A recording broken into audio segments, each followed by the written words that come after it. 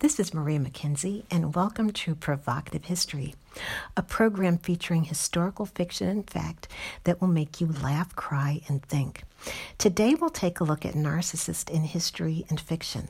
According to Psychology Today, the hallmarks of narcissistic personality disorder are grandiosity, a lack of empathy for other people, and a need for admiration. People with this condition are frequently described as arrogant, self-centered, manipulative, and demanding.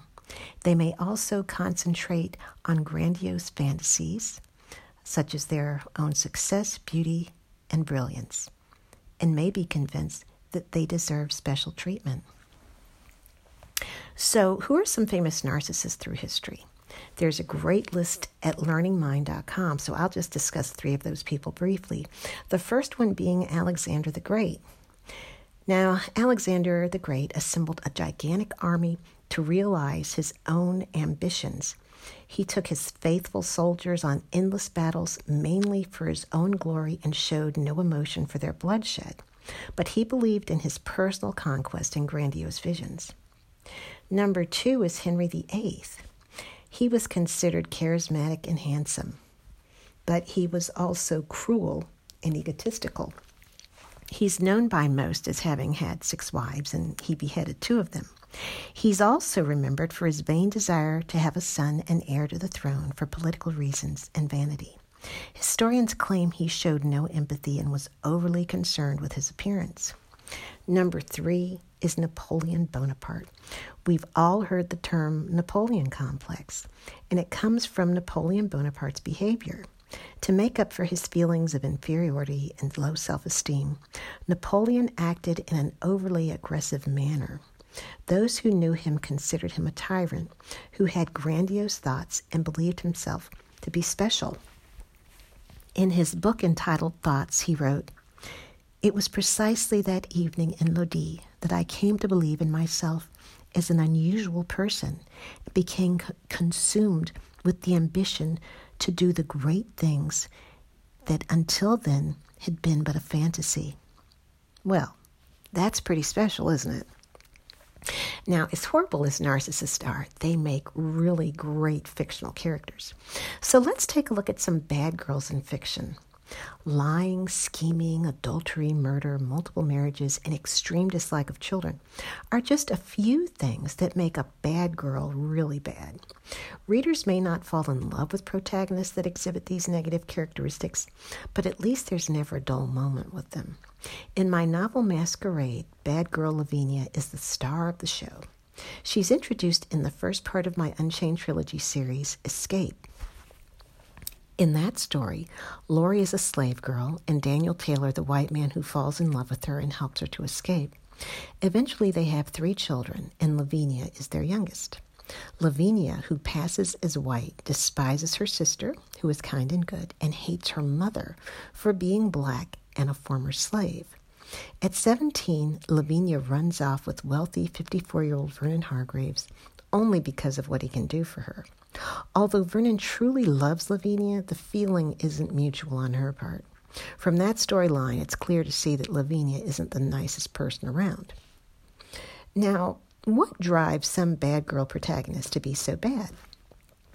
Sometimes mental illness can play a role. If Lavinia had lived today, she probably would have been diagnosed with narcissistic personality disorder. She had an inflated sense of her own importance and a deep need for admiration. She definitely thought she was superior to others and had little regard for other people's feelings.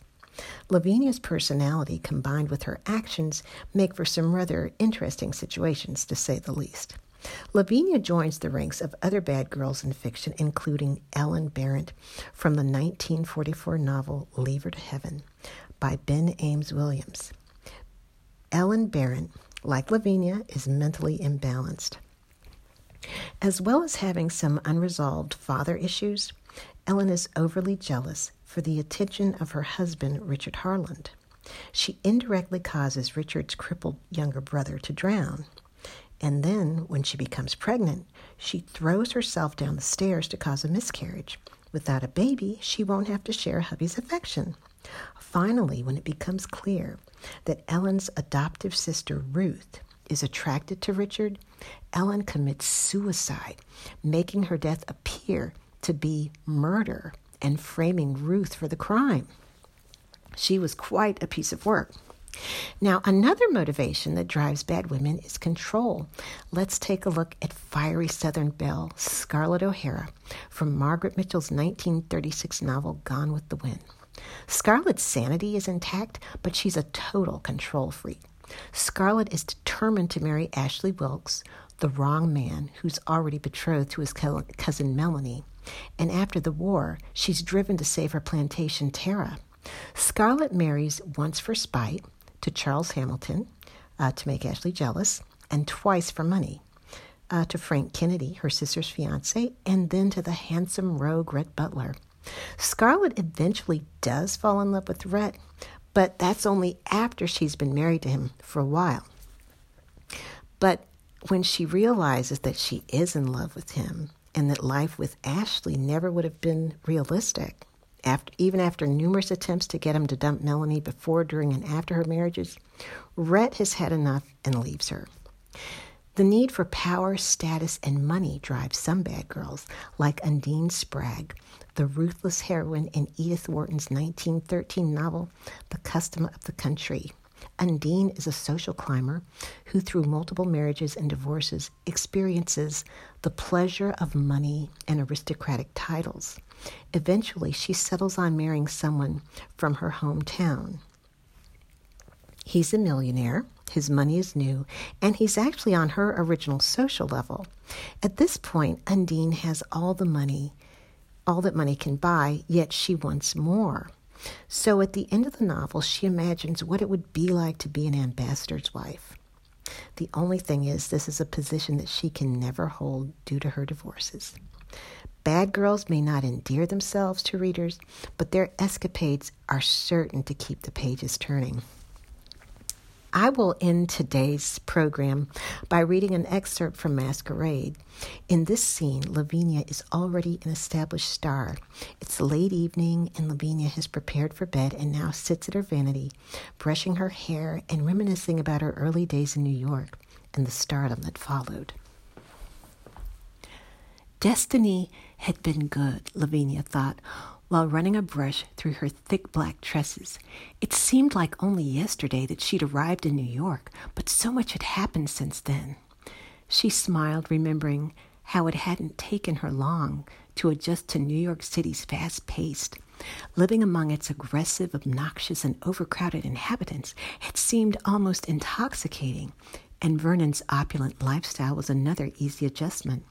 Vernon lived in a massive limestone mansion that resembled a castle. His lavish 4-story dwelling was situated near West End Avenue. Although the decor was gaudy and extravagant, Lavinia didn't mind. Indeed, she'd made it even more gaudy with the new furniture she'd purchased. Aside from the house, what had been most exciting since her arrival in New York was her reception by the public as an actress and star. Vernon furnished her with roles that showcased her stunning beauty and extraordinary talent. From Shakespeare to modern dramas, any role she played never failed to draw a full house. After she'd appeared in her first play, the papers declared Lavinia Hargraves is a hit and a dynamic sensation that set the stage on fire with her very presence. Lavinia put down her hairbrush.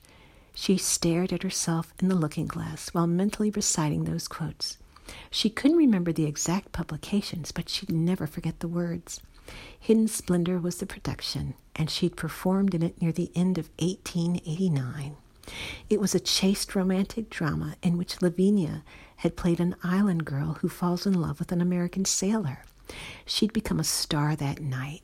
There were too many good reviews, and Lavinia couldn't possibly remember them all, but one she could still quote verbatim was written by the New York Times Dramatic Mirror. Vernon received it weekly, and he'd read her the review upon its arrival. "Lavinia," he'd called, "listen to what Gerald Matthews wrote about you in the Mirror. Who was the exotic temptress with the extraordinary range and superb acting ability, starring in Vernon Hargraves' latest production, Hidden Splendor? No other than his new bride, Lavinia Hargraves. She is spectacular, beautiful, and talented. This critic waits in eager anticipation to see her next role. She is the jewel of the crown of the Hargraves Players, and she is indeed the not-so-hidden splendor of this production. Now embarrassed, Lavinia recalled how at then 17, she jumped up and down while squealing with delight, "I'm great! I'm great!" Remembering the criticism she'd received from William Winter, the dramatic critic for the New York Tribune, Lavinia smirked. Winter condemned her and the play. She'd never been able to erase his words from her memory, yet Lavinia's smirk widened to a smile, even though he despised her. Lavinia had to admit that she'd rather liked his review. "The wanton beauty alone of that Lavinia Hargraves defies the limits of common decency," he'd self-righteously declared. "Her searing portrayal of an island vixen in the already salacious production of Hidden Splendor leads the audience as well as her doltish co-star within mere inches of hell's fiery furnace." It was said by the publisher of the Dramatic Mirror that William Winter could unearth impurity from the quotations of the stock market. However, Lavinia was convinced the man just didn't like her. His reviews were always antagonistic. Lavinia sighed. Or perhaps he loved her and was trying to woo her with negative praise. Whatever the case, it didn't matter.